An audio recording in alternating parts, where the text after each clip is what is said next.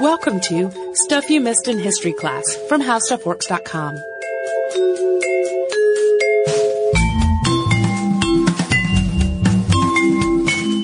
Hello and welcome to the podcast. I'm Holly Fry. I'm Tracy V. Wilson. And today we are going to talk about one of those cultural practices that often gets put squarely in the barbaric bucket when people outside that culture talk about it and outside of that time. But while it does involve some pretty, make your spine crawly manipulation of the body, there are a lot more layers to it than that. And heads up, fashion people, this will also cover some fashion elements. But we're going to talk about the history of foot binding.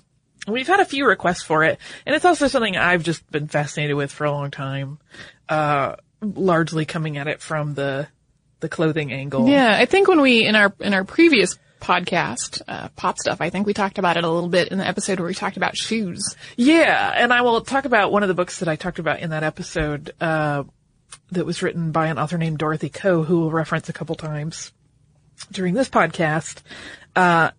And it's estimated that during the height of foot binding's popularity, more than 2 billion girls had their feet altered in this way. Although, I will say this, looking at multiple different sources, as often happens, I feel like I'm always kind of saying this qualifier, you will see vastly different numbers. Some will list 1 billion, some will list 3 billion, but I found several that list 2 billion, and it's the mean, so we're using that number. So...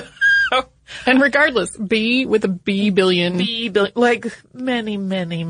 And part of the reason is that this practice went on for more than 10 centuries. I mean, it was more than 1,000 years of China's cultural history. And that is a very long time. I don't need to tell anyone. Far more than you can really just write off as a cultural or fashion fad. I mean, this was an ingrained part of culture. So we're going to examine today what it is about foot binding that made it such an important cornerstone of Chinese womanhood for so very long, and kind of how the different facets of its place in the culture. The exact origin point of foot binding, we don't really know, as with many things. It may have begun in the late Tang Dynasty between 618 and 906. Some scholars point instead to a period that's actually referred to as the 5 dynasties and 10 states period. And this was a period of time when political upheaval was so constant that leadership in China was changing so rapidly that it doesn't always get given individual dynasty names. It gets lumped under this bigger one. And that was in between the Tang Dynasty and the Song Dynasty. There are several different origin stories that kind of float around. In one, the favorite concubine of an emperor bound her foot into the shape of a hoof so that she could dance on a gilded lotus stage. And this origin story sort of characterizes the binding that the concubine did as similar to using point shoes in ballet. It was a temporary alteration of a dancer's foot. And because this dancing concubine in this story was the emperor's favorite, she set a trend with her tiny lotus feet that she had created for this dance. And ladies of the court wished to emulate her style, and that started the practice. Another version of the story features another concubine who had naturally tiny, delicate feet and was ordered to bind them so that they wouldn't grow. And similar to the dancing tale, this practice was then emulated by other court ladies. And then there's another origin theory that suggests that there was an empress during an earlier period that had a club foot, and ladies of the court began binding their feet to resemble her. Although some versions of the story portray the empress as demanding that other women be bound so that they would all kind of have a similar foot shape. And this particular story really predates the Tang Dynasty timeline by more than 1,000 years in some tellings. Sometimes it's placed between 1700 and 1027 BCE. And this one is not really substantiated terribly well, so it's usually disregarded by scholars, and they tend to favor more of the Tang Dynasty or 5 dynasties and 10 states era as being when this all happened. Regardless of exactly how the practice began, we do know that during the Song Dynasty, from 960 to 1297, foot binding became more and more popular and became a lot more common throughout the upper classes. And then during the Ming period, which began around 1368, foot binding really spread in popularity to the working classes and even into rural villages.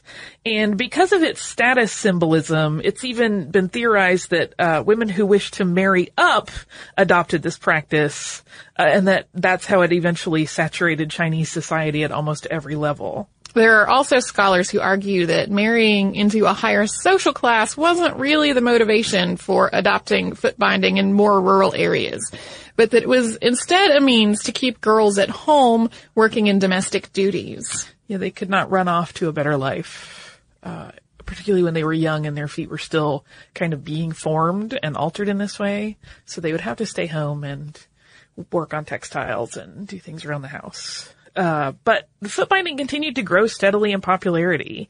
And by the middle of the 17th century, pretty much any girl who wished to marry underwent this body modification. And that remained the state of affairs right up until the 20th century.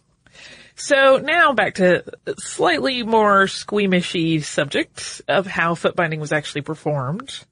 It is described as having been performed really with great care, and only women were present during what was likely a very torturous affair.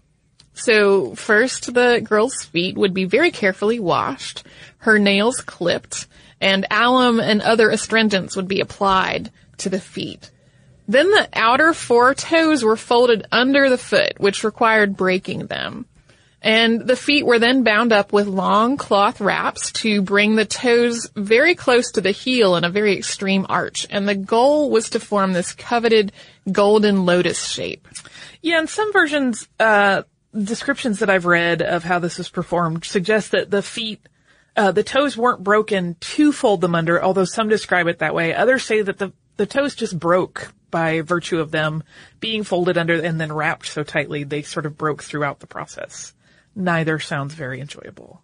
And when people talk about bound feet, the perception then becomes, I think, that the entire foot was made to be tiny, but that's not entirely accurate. It's more a matter of kind of folding the foot in such a way that the space it occupies is different than if it were allowed to grow naturally.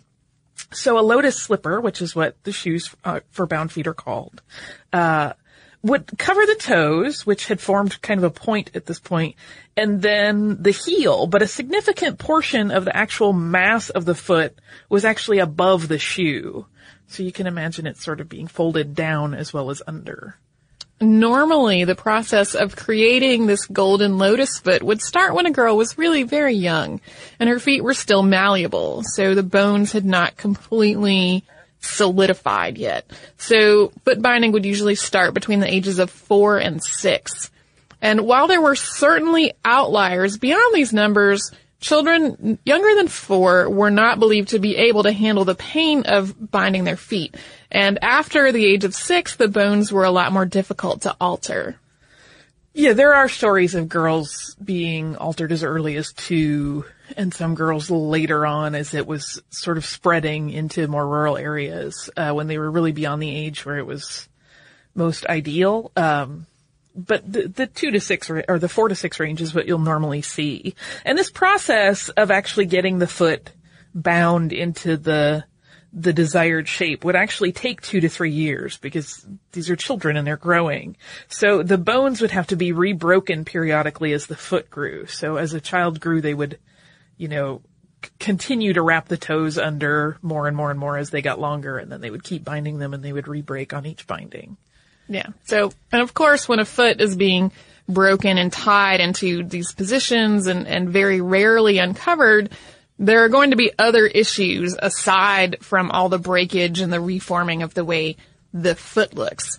Sores and even gangrene were among the potential risks, and bound feet, particularly as this became a lot more widespread and commonplace, bound feet were described pretty often as smelling quite unpleasant because unwrapping and washing them was a very time-consuming affair. And in addition to these fairly obvious negative physical effects, foot binding's long-term repercussions on women's health has also been studied in kind of the more modern era. In 1997, a University of California study published its findings after examining a group of women in Beijing. And so at this point, foot binding was not really happening regularly, but there were still women in the population who had their feet bound when they were young. And so these researchers found that when they compared all of these women, the women with bound feet had about 5% lower bone density than their peers without bound feet. And since weight-bearing exercise is one of the things that helps maintain bone density, it makes sense that women with reduced mobility would experience bone loss at a faster rate than people who had not had this done. Just an interesting thing that I certainly had not thought about it until I was doing the research on this. Yeah, well, and even knowing the importance of weight-bearing exercise and bone health, like that is something that never occurred to me either. Yeah, and they do describe, I feel like we should note that women with bound feet could walk, although they were not likely to walk terribly long distances. Right. It wasn't like they were confined to a chair, which I think sometimes people conjure in their heads that this is crippling to a point that mobility is completely eradicated, but that's not accurate. They kind of learn to live with this and walk on it. And there are some, write-ups of it that suggest that the women that had their feet bound did end up actually developing very strong, leg and hip and buttock muscles kind of as compensation for the state of their feet. But even so, bone loss over time is something that you can't really avoid with, even if you have great muscularity. Right. As with any trend that starts in the upper class and then becomes widespread, there was a certain amount of status that was associated with foot binding. So not only would a bound foot be really delicate and tiny, which were characteristics that were often described as beautiful when mentioned in relation to foot binding, it would also make the owner of the foot really unable to do heavy manual labor. A woman with bound feet was elevated beyond work, basically. A man who could have a wife who was unable to help with manual labor would also gain status. While the roots of the practice of systematic crippling are in fact in the aristocracy, and they initially at their inception were to convey the wealth and standing of the person whose feet were bound, during the Song dynasty, the overall status of women really shifted into a lower position than it had been. And women at this point really lost some of their power, both in their marriage and in society, and they were no longer as educated as women had been during previous eras. And in this context, foot binding became less about status and fashion, and it sort of took on a more sinister connotation. So at this point, a woman with bound feet was physically weakened and subjugated to the role of a trophy wife, while a man who was married to a woman with bound feet still gained the same status from it, of being able to say, yes, my wife is unable to do work. I can keep a wife that's just pretty. She's not really contributing to the day-to-day, whereas the woman in that case, her life had shifted completely.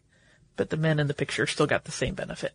At the same time, as foot binding became hugely popular throughout all the social strata, the only women who wouldn't have their feet bound were the ones who were extremely poor or the ones who worked on fishing boats. And so these were women who just really simply could not afford the life of reduced mobility that came with having their feet bound. And on another sort of level of it, outside of first the sort of fashion and empowerment and then the subjugation of women, bound feet also had this element of being considered extremely erotic and beautiful, and they were really even fetishized by some. Books were written about maximizing sexual pleasure by stroking bound feet, although the sort of odd flip is that a woman's bound feet were virtually never seen naked by a man. Not even her husband would normally ever see her feet. It was customary for a woman with bound feet to sleep not only in bindings, but also in special bed shoes, sort of sleeping slippers that covered her lotus feet. So we don't want to avoid the fact that foot binding had an innately disfiguring nature. Yeah. But at the same time, it was also an incredibly complex social practice. It's hard to comprehend, perhaps, how a mother would have her daughter's feet bound, like why a mother would put her daughter through this practice. But it's really important to also consider that that once foot binding was a really common practice, leaving a child's feet unbound would basically condemn her to a life with no marriage prospects and societal scorn. And it's important to also discuss the fact that this practice was also ingrained in women's culture in ways that might not be immediately apparent. Foot binding was passed from mother to daughter as an important rite of passage, and this really created a unique bond in groups of women as adult women shared their knowledge on enduring the pain and discomfort of the procedure with younger girls. And they, in many ways, it's described as them teaching the next generation how to survive in a world where men had the power. So it was kind of like a mentorship. Very unique. Certainly not the standard mentorship you would normally think of.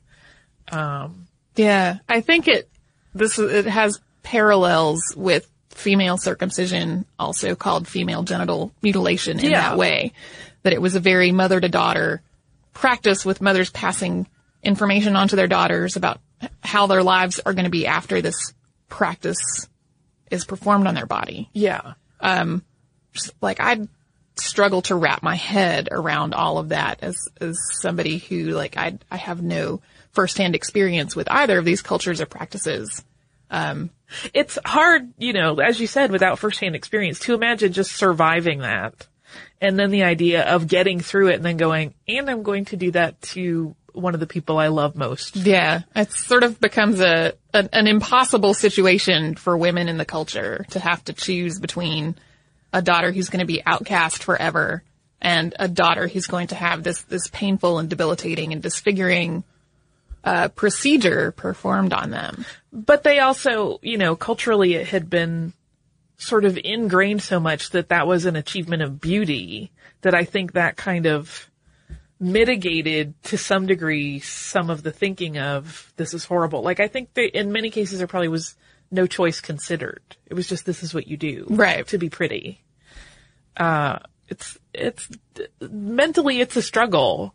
Yeah. I think for, like you said, for people that have no firsthand experience of that. Yeah. Like I cannot honestly say what I would do as a mother if that were the choice given to me. Oh, yeah. I mean, but to get to the pretty things, not to downplay the import of that discussion, but women also really bonded over the stitching of these lotus shoes. And this was a task which would often be performed in group settings. Like, women would come together to sew lotus shoes. And these tiny shoes, which are now very highly prized by collectors, would often carry messages and symbolism in their decoration. Shoes for brides would have, message-laden symbolism in the form of embroidery or painted imagery. They would even have sometimes erotic imagery in the soles that was intended for the bride to share with the groom. And shoes that were meant for day-to-day wardrobes would feature symbols and designs that express the wearer's personality. They would sometimes carry greetings from female relatives. They would also sometimes have astrological meaning. They were these little tiny works of art that had so much intent behind their every design that also was kind of part of the bonding among women, was creating these beautiful little accessories. Right. Well, and while foot binding had transitioned from being a source of status for women to a source of subjugation for women, the world of the lotus slipper remained really the world of women and was a very cherished form of expression. Right until the end of her life, a woman's lotus shoes were really imbued with both meaning and fashion. A woman's final pair of shoes, her funerary pair, which she would normally make herself, they were also sometimes called her longevity shoes, was traditionally blue, and these would be fairly plain when compared to other lotus shoes. But on the sole, a lotus blossom and other small symbols, sometimes like a crane, would accompany the embroidered phrase, "Every step a lotus, all the way to heaven." And these are the shoes that they were wearing, in their repose of death. And it's sort of a beautiful idea that they would be simple and beautiful and just carrying this message that they were going to the afterlife in this sort of beautiful, delicate way. And I can only imagine what it's like to make your own pair of shoes that you're going to wear after you have died. Yeah, it reminds me of craftsmen making their own casket. Yeah. Dorothy Coe, who Holly mentioned earlier, has written 2 books about foot binding and its cultural roots. And she said in an LA Times interview, quote, "It is hard to romanticize the practice, and I'm happy to see it go, but it is a pity that there is no comparable but obviously less painful practice to take its place and bond generations."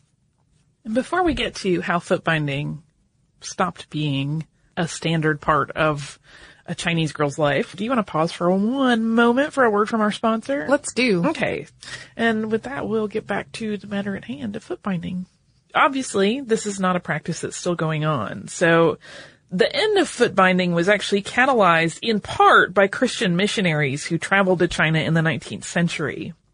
And at this point, foot binding was more popular than ever, and foreign visitors seeing it for the first time were immediately outspoken against it. And yes, this does indeed bring up a whole other debate over the conceit of imposing your own cultural norms on another culture versus the idea of interceding on behalf of children who you think are being systematically abused in this modification process. But that is a whole other discussion that could go on for... This would be like a 12-parter at that point. It would. We're going for one. And I remember having a whole long series of discussions in a class that I took in college about that exact question of, like, when you are a culture, when you're part of a culture that is becoming introduced to another culture, and that other culture does something that your culture finds to be barbaric and offensive, like, where is the line? Yeah. And we never got to any kind of satisfying resolution in that discussion. Because there isn't one. Again, that's a whole big mammoth discussion. So in addition to the work of the missionaries, there were also many Chinese intellectuals who went abroad to study and returned to their homeland afterward with a new perspective on the practice. And they joined the chorus of cries for abandoning this tradition. And eventually, public opinion shifted against foot binding enough for the ban that took place in 1912 to take effect. Yeah, and it's one of those things where it's not like the whole country suddenly went, oh yeah, we shouldn't be doing this. I mean, this was something that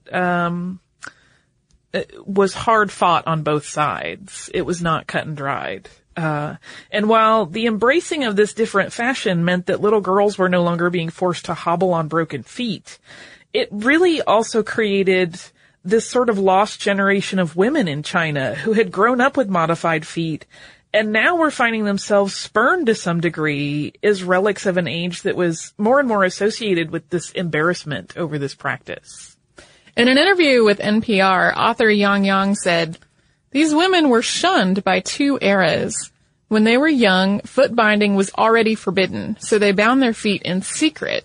When the communist era came, production methods changed. They had to do farming work, and again they were shunned." Yeah, these were women that were never meant to do real heavy labor, as you said before, and suddenly they had to. There was just no choice. Right. So they had to keep up with people that had not had this modification done to their feet. I can only imagine how difficult that had to have been. And they were also shunned as being unfashionable. And while that sounds like an almost flip thing to even mention, it was actually a very serious and problematic issue. Women were sometimes abandoned by their husbands as a consequence of being suddenly thrust into this position where they were considered irretrievably unattractive. Additionally, some women with bound feet were actually attacked in the streets, and their bindings were cut, and it exposed their feet in the assault. And since, as we mentioned earlier, women with bound feet normally never showed them to anyone, so this was an incredibly cruel and humiliating thing to do. Despite the ban, there were villages that still practiced foot binding into the 1950s. In rural areas where foot binding stayed in favor a long time after the ban was instituted, parents would hide their daughters' tiny feet in big shoes to try to fool government inspectors. Yeah, there are lots of first-hand accounts that you'll read where people talk about, getting these big shoes and having to stuff them with cotton and trying to angle their foot in so that it would stay in the shoe, and just so they could kind of maintain this thing that they still thought was really a part of their culture they didn't want to let go of. But eventually, foot binding was abandoned even in these holdout areas. as with any huge cultural shift, as I said earlier, it's not like it happened all at once, and it sort of slowly petered out over time in these last few villages that hung on to it. There were also some probably well-intended but ultimately misguided efforts to force women who had bound feet to unbind them. But this was met with a whole lot of resistance from the women themselves, because giving up binding as an adult, in addition to all the cultural implications we've just been talking about, often resulted in excruciating pain. Yeah, there's one story that's told, I think it comes up in one of Dorothy Coe's books, where she talks about a woman going up to a man. I think she has like a knot of dough that's been baked. And she says, if you can return this to its original shape, I will stop binding my feet. Right. You can't do it. Well, and once a person's feet, like their foot bones, have broken and re-healed repeatedly, like there's no going back. Well, no. And like, it seems like even with extensive corrective surgeries would probably just be a life of a different pain than the pain that was already there. Yeah. Yeah. And in her book, Cinderella's Sisters, Dorothy Coe describes this period after foot binding as a really emotionally confused time for a lot of China, as the country transitioned out of this cultural norm that had been ingrained for many, many centuries. So even, I think there may be a couple of survivors still with bound feet. Many of them died in the early 2000s that had been sort of the ones on record.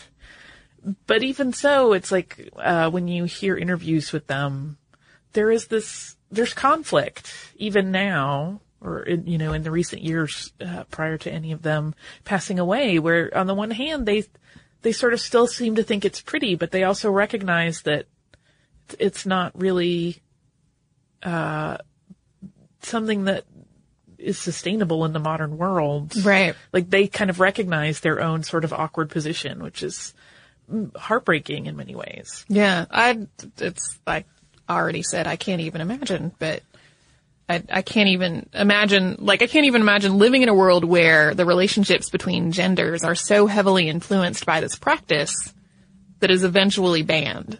Yeah. Like that. I mean, it really threw a lot of established cultural norms out the window, and sort of like, where do we go from here? Like, how does this change everything? And that was a time when China was shifting a lot anyway culturally. Oh yeah. So this was one part of a much bigger picture of constant change. But yeah, it's a fascinating little part of the culture that, I say little, but it was really huge because it was really day-to-day life. Yeah, affecting every aspect, basically. I was trying to think of like something, like to modern Americans that would be comparable, but it's difficult to think of anything. Yeah. There's certainly no thing that we have been doing for like 1,000 years that no one else was doing. Yeah. The United States as a nation hasn't even existed for 1,000 years. I mean, obviously there were many people with many cultures here before, which brings up this whole same issue we've been talking about of when one culture begins to enforce its own norms upon another, what happens? Yeah. Food for thought, for sure. And with that, I will turn us towards listener mail. Let's do that. So this is a mail that we got in response to our Maurice Duplessis episodes, and it is from our listener. I'm going to assume he goes by Denis, and not Dennis. Although whichever, he can give me a yell and tell me I'm wrong. And he says, "Bonjour, Holly and Tracy." And he says, I'm editing a little bit because it's a longish email, so my apologies to Denis for taking out any of his words. It's a long email, but it's so full of interesting and good information. He says, "I was happy and pleasantly surprised, that this part of our history," referring to Maurice Duplessis, "made it to your show, but also because I'm a little bit obsessed by Duplessis, being from the same town and all. He has a statue, his birth house is a museum, the whole shebang, really. I've always found the podcast instructive and interesting, and I was intrigued to hear this story from an unbiased and different perspective. You see, not only is Duplessis in the Great Darkness still polarizing almost 55 years after his death, but it still relates to current political tensions and sentiment. I will do my best to leave my personal opinions out of this email, but for full disclosure, I work for the federal government." He's a Mountie. Nice. Cool. I don't think we've ever gotten an email from a Mountie before. Though if we have, I apologize that I did not acknowledge it. And he says, I want to elaborate on why Holly, I believe, did not get any response when asking English Canadians for info about Duplessis. That was me. In Canada, there is a wide cultural schism between French and English, but also Quebec and the rest.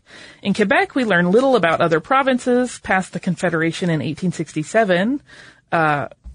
The opposite is true for the rest of Canada, where they learn just about nothing about us at all, and this leads to an almost unfillable cultural gap between the two founding people and ultimately makes us both slightly ignorant of the other. I'm therefore not surprised at all that the Anglophones would know nothing of Duplessis.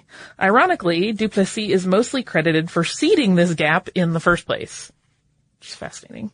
Okay, I'm jumping ahead a little bit. As I said, this is full of information. I'm trying to hit the high points. There's an interesting tidbit you did not mention that I think is worth mentioning. The Duplessis Bridge, which collapsed in 1950 and was rebuilt, we mentioned in the episode, still stands today only a few meters north of where the collapse happened. You can actually still see the old pillars sticking out of the water.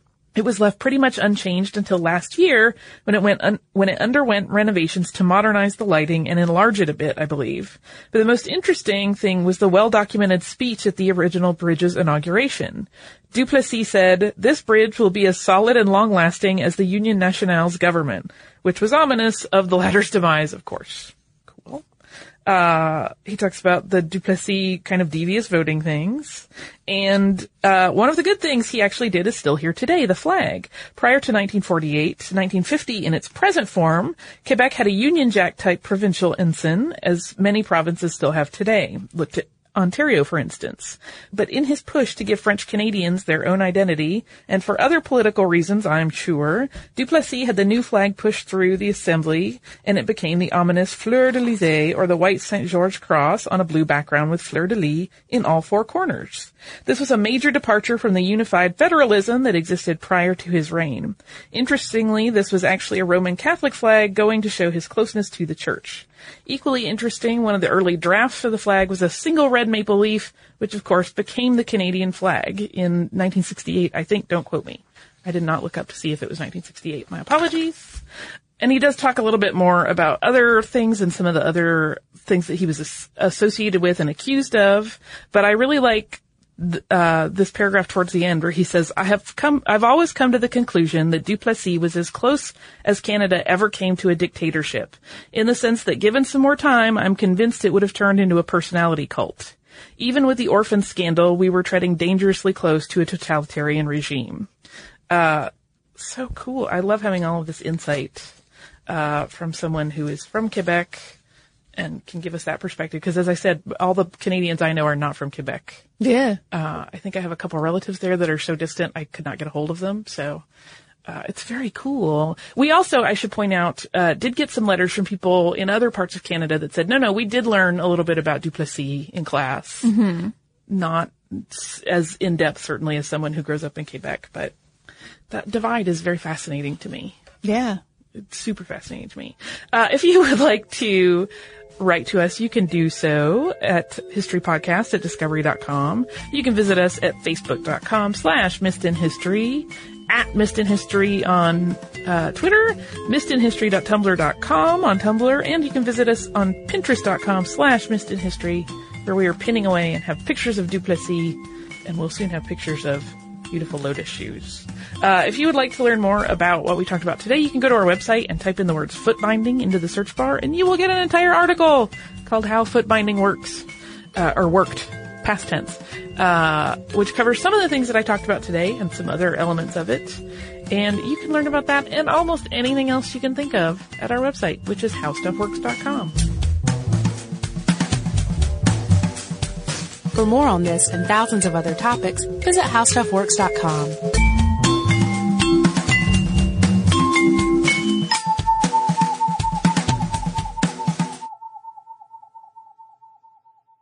Audible.com is the leading provider of downloadable digital audiobooks and spoken word entertainment. Audible has more than 100,000 titles to choose from to be downloaded to your iPod or MP3 player. Go to audiblepodcast.com/history to get a free audiobook download of your choice when you sign up today.